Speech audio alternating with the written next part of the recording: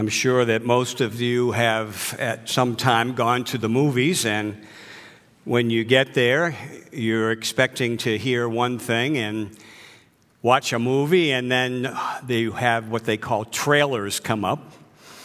And the trailers are really designed to grab your attention and make you want to come back and watch that movie also.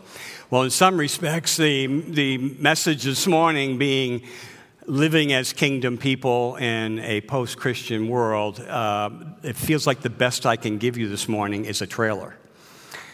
That I hope to be able to give you something that will inspire you to be fully engaged as kingdom people in a world that is post-Christian. So let me do that by going again back to the Gospel of Matthew, chapter 6, if you could turn to that. I've already read to you Sermon on the Mount, Beatitudes, and being salt and light in the world. These are callings. These are orders. You have been enlisted in the service of your King, and He has given you direction to be salt, to be light. He has also told you in what ways He will bless you, whether you mourn or whether you are in times of joy and celebration. He has a blessing for you in the midst of both. And then we come to 6. Now, the Sermon on the Mount lasted several chapters. We are not able to cover all of them. And again, I'm just giving you a trailer here. So I'm going to first give you some background after reading this scripture that will lead up to 4 application points for you in living as kingdom people in this time.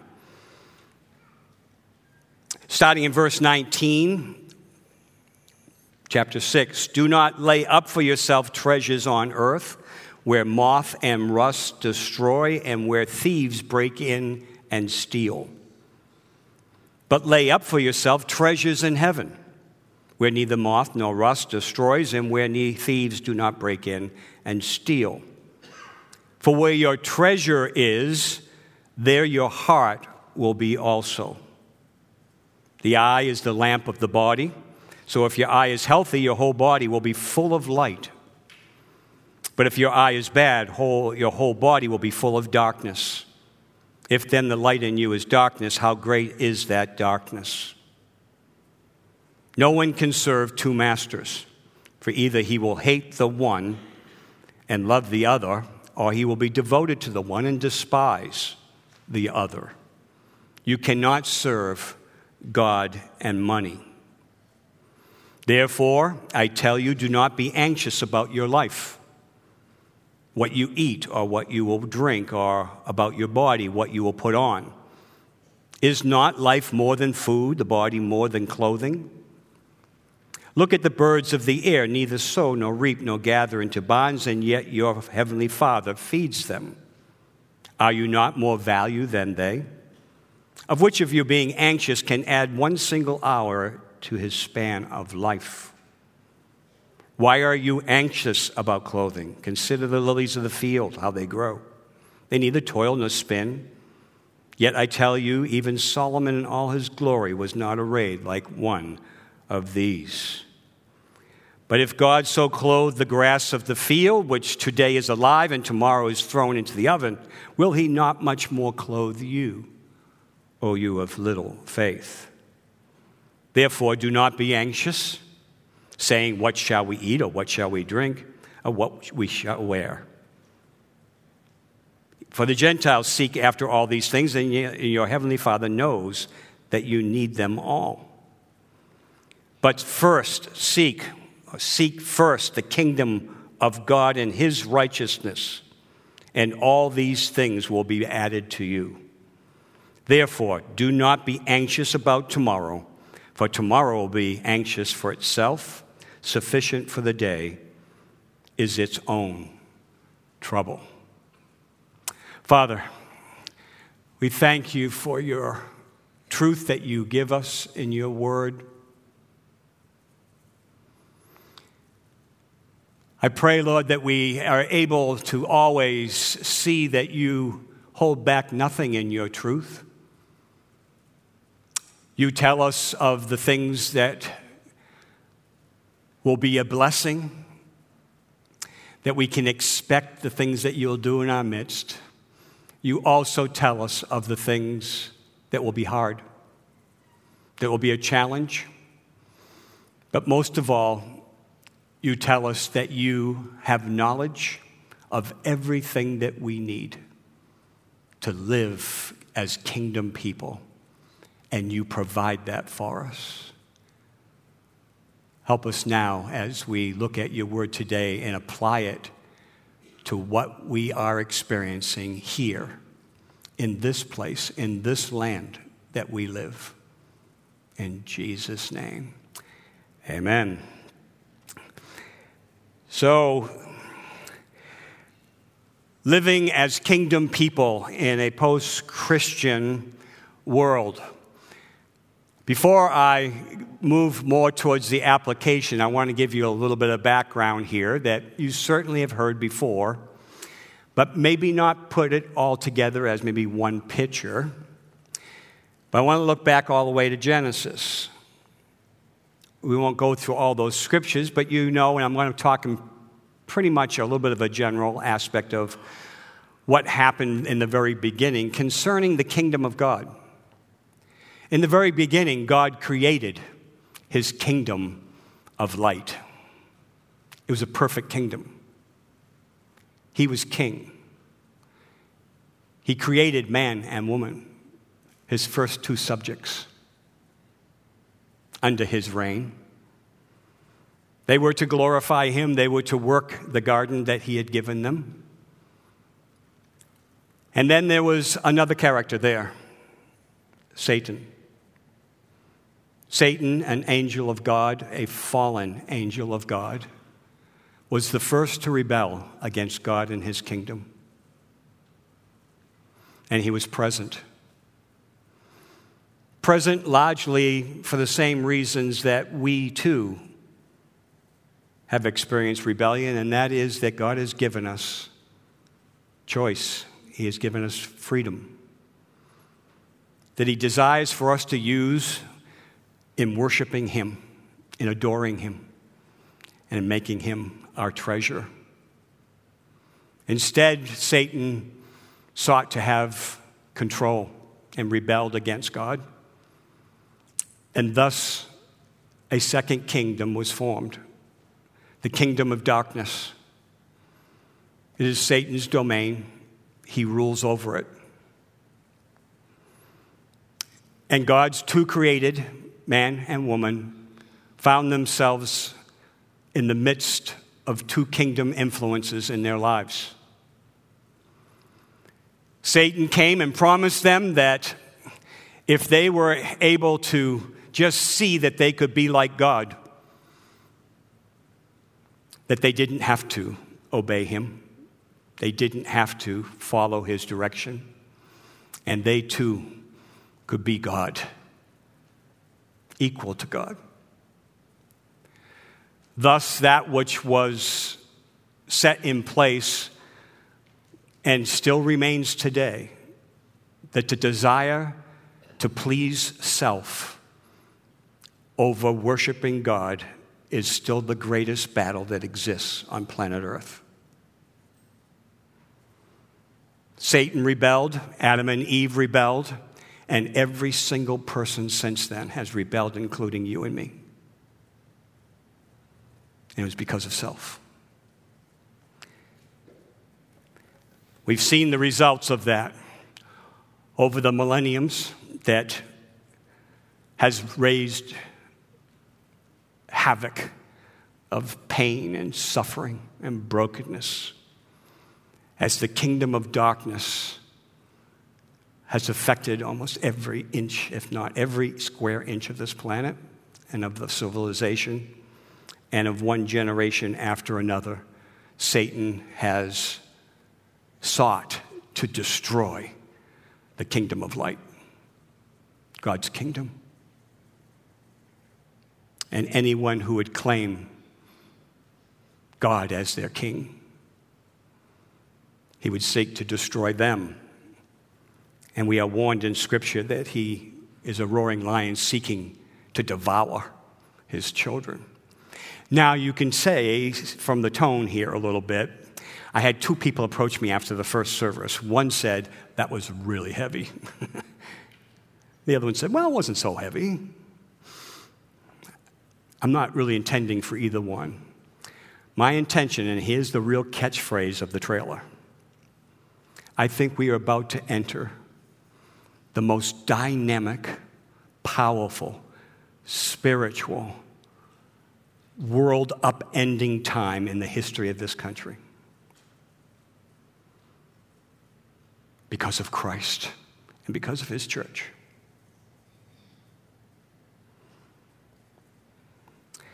When I say that, I say it in another way.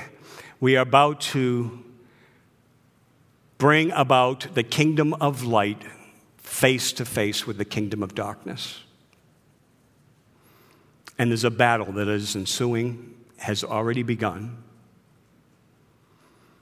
And even though I've talked in the past from this stage here about I believe that we are going to be in the future enduring persecution as the Church of Jesus Christ, God's put it on my heart to say it more strongly today. Persecution is coming. It's coming. I've been now a believer for 47 years, and it's different now. It's different than it was 50 years ago. It's different than it was 10 years ago. And it's different, I believe, even than it was a year ago. It's coming. But let me be quick to say, so is Jesus. He's coming. He's coming. And we find ourselves in between the kingdom now and the kingdom that is yet to come. And it's a war. It's a spiritual war. This morning's message will be, where do we stand in that? Is it that so much different what's going on today that it's time that we have our shoes of the gospel on us, that we have the breastplate of righteousness, that we have the shield of faith, because the enemy is even more intensely looking to attack and to destroy the church of God? I believe so. I believe so for a number of different reasons, one of them being that today in the world, Latin America, Africa, and parts of Asia have experienced great revivals. Great revivals. So much so that there's far greater percentage of believers in their lands than in this land here that we live in. And not many years ago, these places were absolutely desperate and desolate, filled with all types of suffering. And then a light shone. The people of God brought the kingdom of light into the midst of misery. And God started rescuing and saving and delivering and healing. And the church of Jesus Christ grew and grew and grew. Why do I know persecution's coming? Because it grew. Every one of these situations, it grew in persecution. It grew right in the midst of suffering. People who had possessions lost them. People who had loved ones lost many of them. Revival has happened right in the midst of whole villages being massacred because they would not deny Christ. That's the state of affairs in the world today. We should not be surprised The end of the book of Matthew talks about those days that would be coming, where nations would be in war with nations, that people would be against people, that even family members would be against family members. That, in other words, there is a time coming that is going to be incredibly violent, filled with absolute misery in this world. And in the midst of that, in Matthew, Scripture says, and this gospel will be proclaimed to the whole world, and then the end is coming. And Christ is coming. All these things happen simultaneously.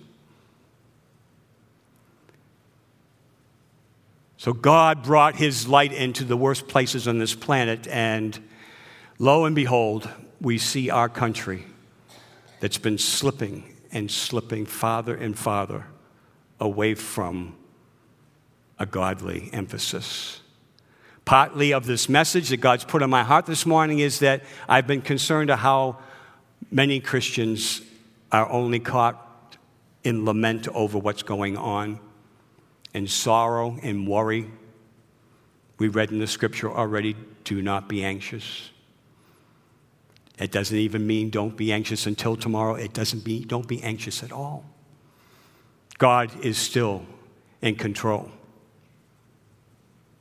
And we are told, before we get to this scripture for application this morning, that Jesus came. God sent his Son to take care of this sin problem, this dominion of darkness that had taken over and gripped the hearts of men and women, and brought deliverance with them because Jesus came and died for the sins. He took away the penalty, which was death, and overcame death through his resurrection. And through his cross and resurrection, Satan no longer has power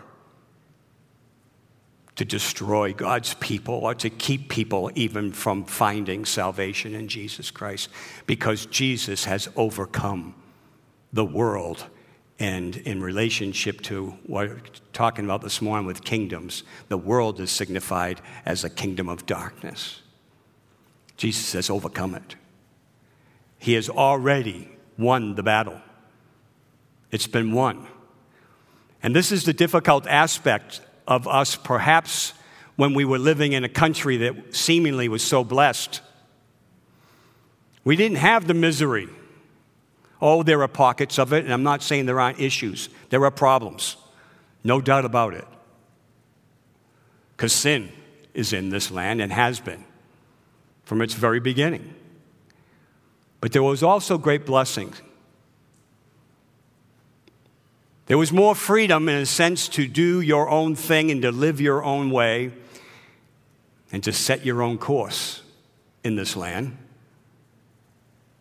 Not many people were trying to keep you from doing that. In fact, most people would encourage you to set your own course and find your own way. They would measure how successful that was by how much you possessed or how high in the ladder you climb.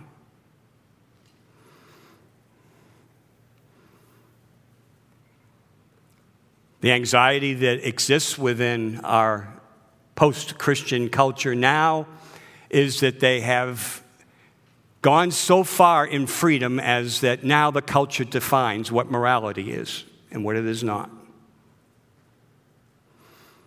They have sought to define truth, and truth connected only to what self wants and self would be pleased with.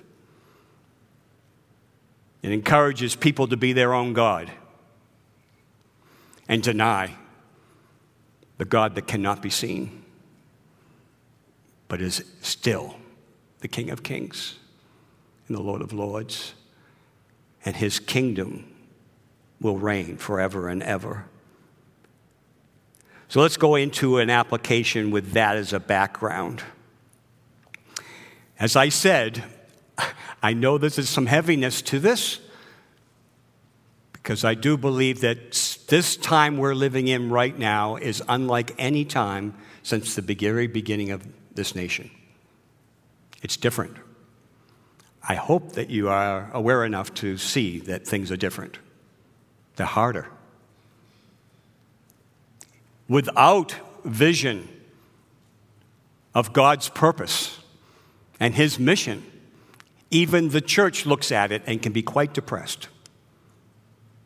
We could find ourselves lamenting and thinking somehow Satan is winning, that darkness is overcoming light. It is not.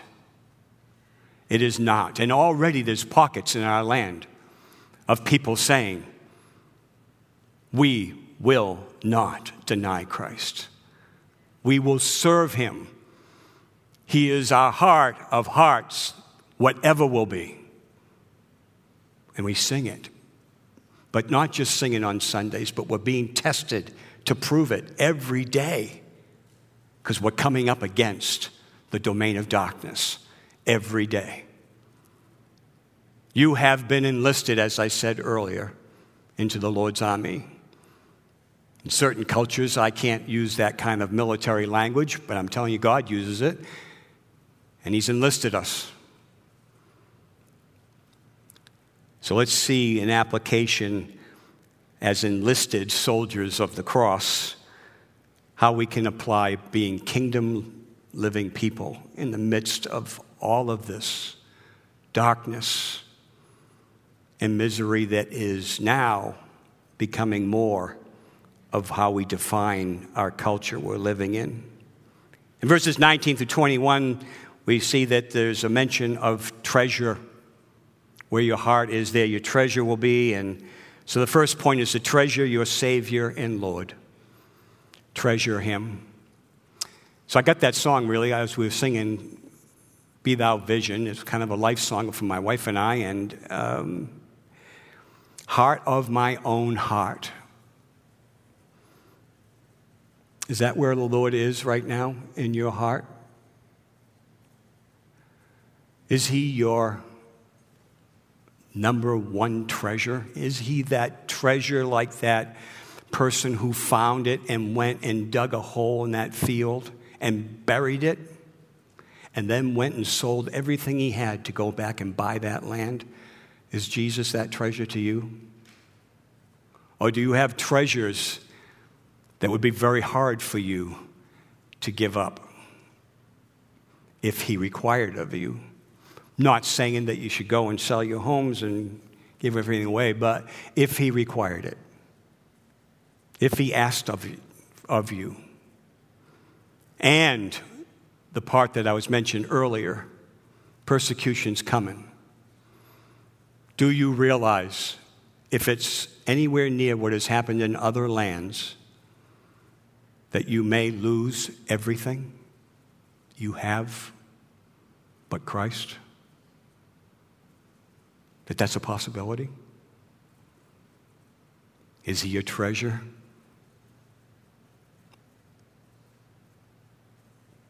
Can the domain of darkness, the kingdom of darkness, take away your treasure? Neither life nor death nor any other can separate you from the love of God. Making your Savior and Lord your treasure above all else, including maybe even relationships. Bible says that enemies connected with this domain of darkness may even come from your own family, may be in opposition to you. You see, we, the church, are being tested now, right now in this land, more than it ever has been. I'd like to report to you that the church is doing really well on that. I'm talking about the church in general.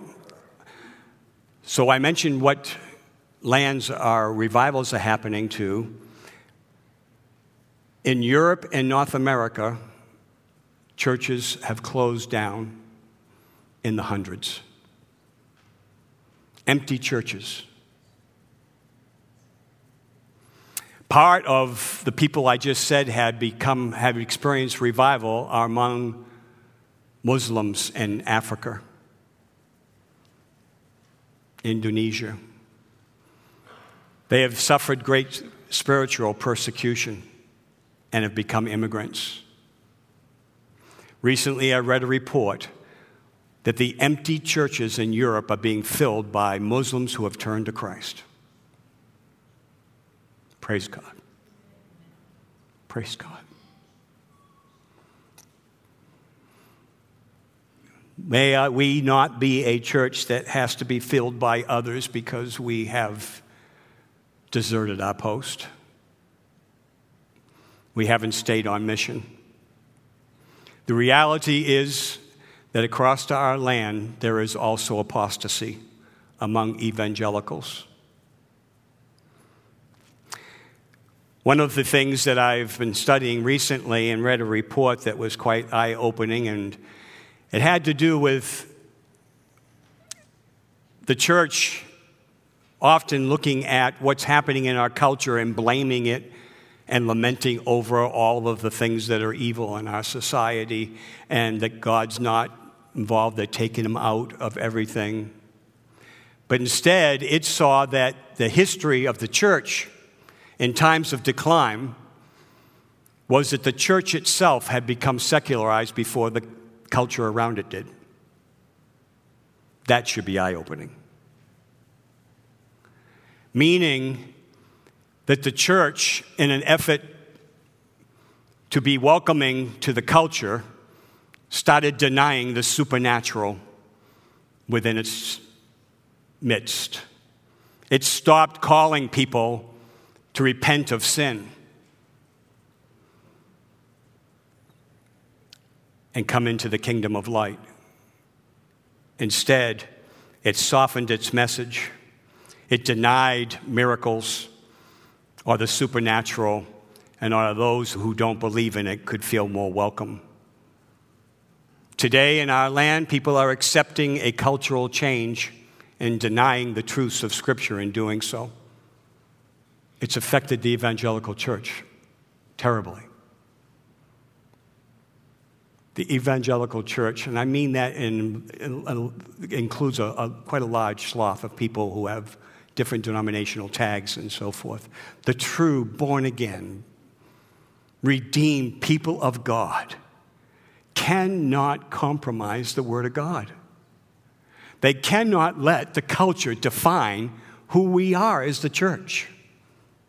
And yet it's happening. And it's kind of a little bit of the battle line that's going to be in place between darkness and light. We are committed here at our fellowship as leaders. We are not going to let culture define who we are as the Church of Jesus Christ. Jesus continues to define who we are. The irony is that the people who are accepting this different view of what life is all about is that we are the answer for them, the church, the gospel. The light that God has called us to bring into this darkness is the very answer that they would want to change, deny, or even destroy. So the other concern I would have is that despite that being the truth, how do we love our enemies in the midst of this? This not yet and now. This being in between or butting up of the two kingdoms of darkness and light. How do we be against the things that are against God? How do we hate the things that God hates, but love the things that God loves? And people are the pawns that are there in the midst of this great spiritual battle. You see, it's not people that we're against. It's the dogmas, it's Satan himself and his kingdom we're against. And we somehow have to bring this gospel of life to all people, even the ones that would be against the Church of Jesus Christ at this point. We need to bring the gospel to them, and we need to find that way of loving our enemies. And that comes supernaturally. So if we were to deny the supernatural aspect of who we are as God's people, how do we go up against the supernatural domain of Satan? we couldn't. So we're going to stay believing that God does rescue and redeem people in the midst of all of this. Secondly, serve only the master of your salvation. It's a great call right now for the people of the church, you and I, to see if we are serving others or serving things that would have it not be that our Jesus is our master, our Savior, and our first commitment, first priority. We serve Master Jesus. And this is probably a topic that, if we think about it deeply, and I believe God's calling us to do that this morning, there could be very easily areas where we have become too friendly in worldly things, in worldly affairs, in worldly pleasures. And we've allowed them, in a sense, to have ownership in our lives. So, in other words, because of the seriousness of the calling God has on us, the mission He has for us, as good soldiers, we cannot be entangled with worldly affairs. We have to be solely committed and dedicated to follow the Lord, who is our banner and who is our victor, and we need to follow Him. We need to look at anything that would be contrary to making Him our only master. Time spent with the Master is the answer here for application. The more time you spend in connecting with Jesus, Zach mentioned it not too long ago about radical prayer.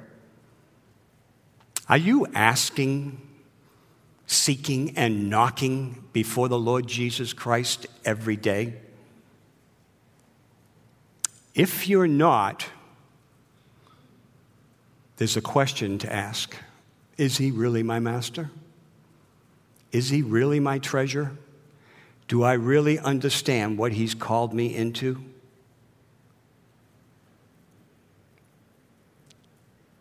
Time with Him in prayer, asking, seeking, knocking.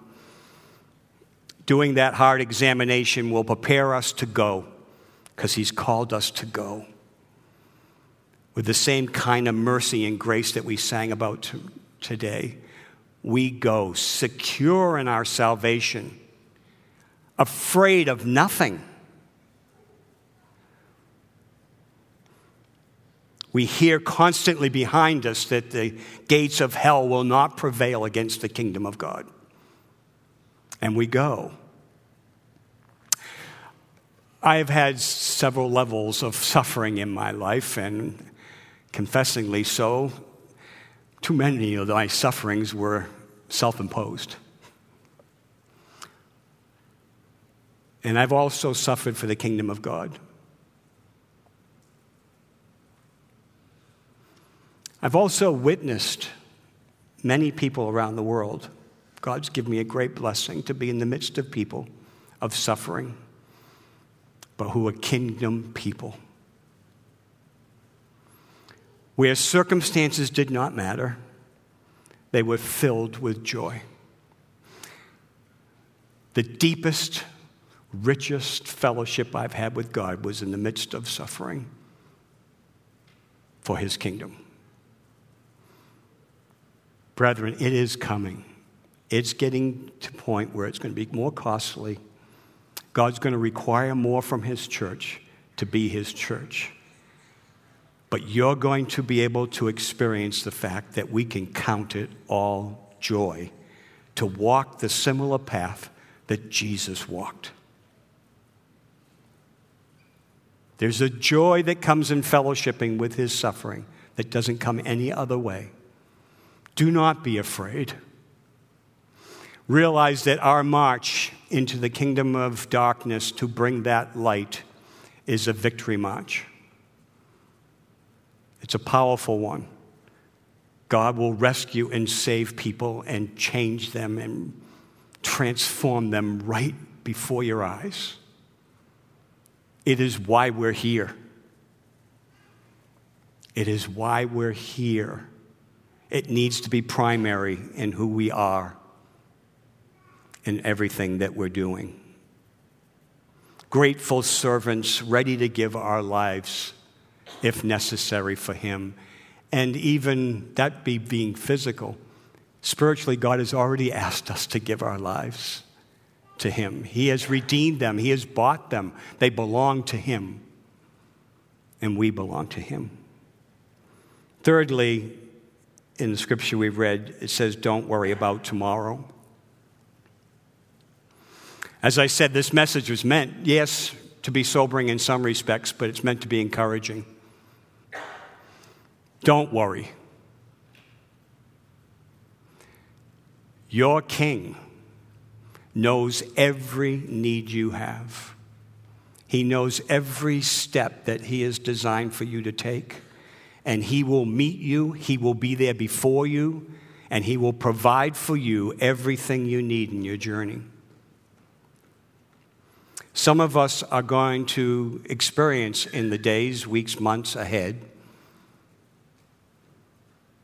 some demand or some need that without us being truly the people of God, it would undo us.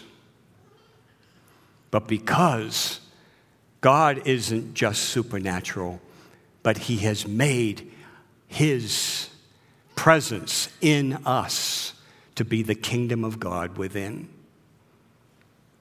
we become supernatural in that sense. He goes with us. He's in us.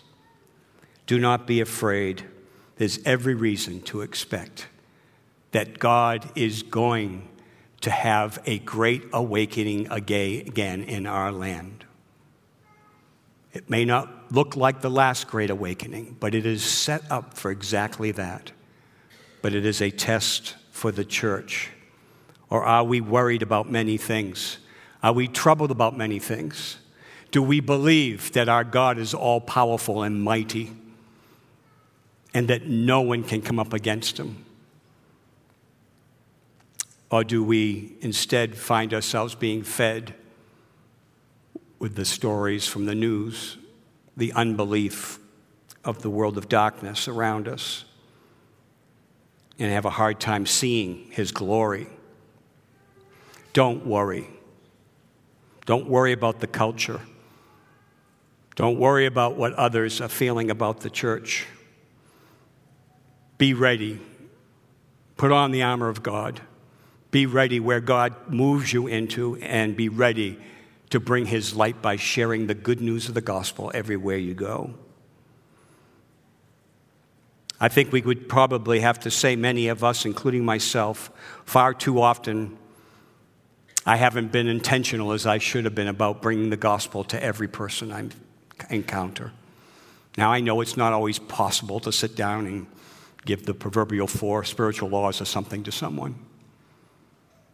But how much of you reflects the glory of God that everywhere you go, you become the walking gospel, good news of Jesus Christ? How about some characteristics of kingdom people? As we seek first, the 4th point, seek first the kingdom of God, and all these things will be added unto you.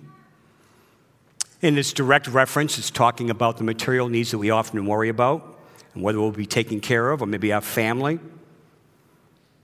I do also understand that when I'm talking about the potential of a higher cost and being obedient to Jesus Christ today, that it's one thing for you to address that in your own heart. It's another thing to have your loved ones be experiencing it also. In times that I've gone through suffering about being a kingdom person, I was ready to suffer all things for Christ. It was really hard for me when I saw my wife suffering or my children suffering. These are tests that only the very power and the supernatural presence of God will strengthen us when we go through them and are ready for them. But he still tells us to seek first his kingdom. But it also means that not just for physical provision, but spiritual provision. Everything that we need for life and godliness, he has promised to give us. Characteristically, what should the kingdom of people look like? What should they be in this world of post-Christian? Just put down some characteristics of what the Bible says we as kingdom people ought to be. Compassionate. Compassionate even towards our enemies. Repenting. We recognize when sin is in our life and we turn from it immediately. Seek his mercy and grace, his forgiveness, which we know will be there. Peacemakers. Are we seeking to bring the power of God in forgiveness and encourage people to forgive one another? Obedient, fearless, prayerful, forgiving, committed, honest, humble. How about this one from Romans 12? Living sacrifices. That isn't just for missionaries or God has called every single one of us to be a living sacrifice. It is the complete opposite of living for self. We make God's will for our life the design of our life. And that must be repeated. That's not a one-time thing. We need to continue to submit ourselves as living sacrifices to Christ. He will give us the mind of Christ. He will give us everything that we need. We want to please the Father who has enlisted us. Characteristically, a kingdom-living person has detached himself from the world and yet is able and maybe only able to love the people of the world in the midst of that. No longer entangled in civilian affairs. Some things. We have a mission and values here at the fellowship. Our mission is to be building up one another. We realize that we need to be built up. We need to train and to build one another up for the ministry. But we have a mission to the community and to the world. We have values that support that, characteristically of kingdom people. Studying the scriptures, generosity, worship. These weren't just things that came out of the air. They came largely even from the book of Matthew, of what kingdom people are like. His mission is your mission. That's what makes you a kingdom person. Let me read this as coming to a close.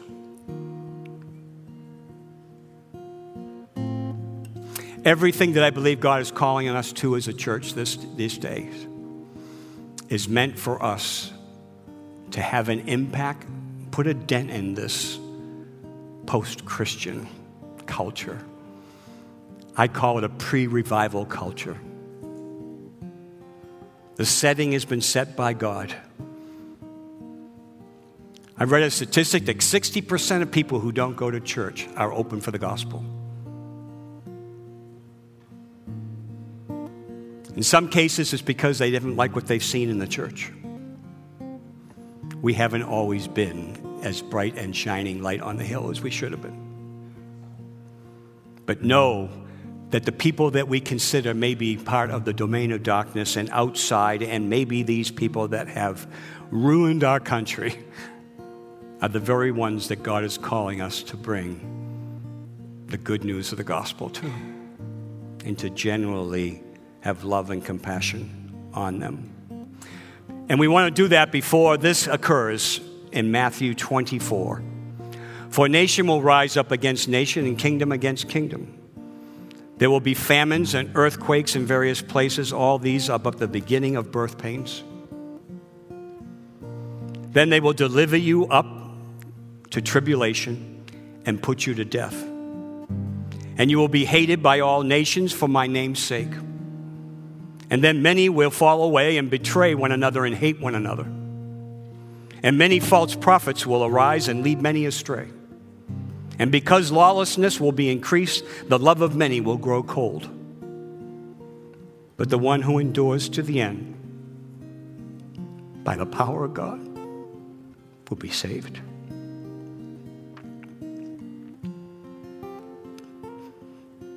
This gospel of the kingdom will be proclaimed throughout the whole world as a testimony to all nations. And then the end will come. Let us stand.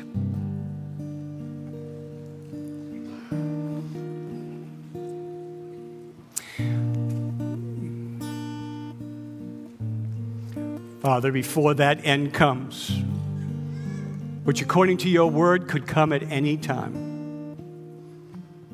some of the things that you've just mentioned that are going to be preceding your coming are already happening. Before it comes, would you help us to be fully aware of your calling on this church, the Church of Jesus Christ? This world that we too often get so anxious about and concerned and worried about, we are the carriers of good news that is their only hope. They are ready to hear that you want to rescue them and deliver them. And they're becoming more and more ready every day. Help us to realign our lives around your will for us, your church. Before you, the groom, comes back and gets your bride and takes us out, and all things come to an end here. Help us to see that for such a time as this, you have given us a great mission. We thank you and praise you in Jesus' name and for his glory, our King of Kings and Lord of Lords. Amen. Amen.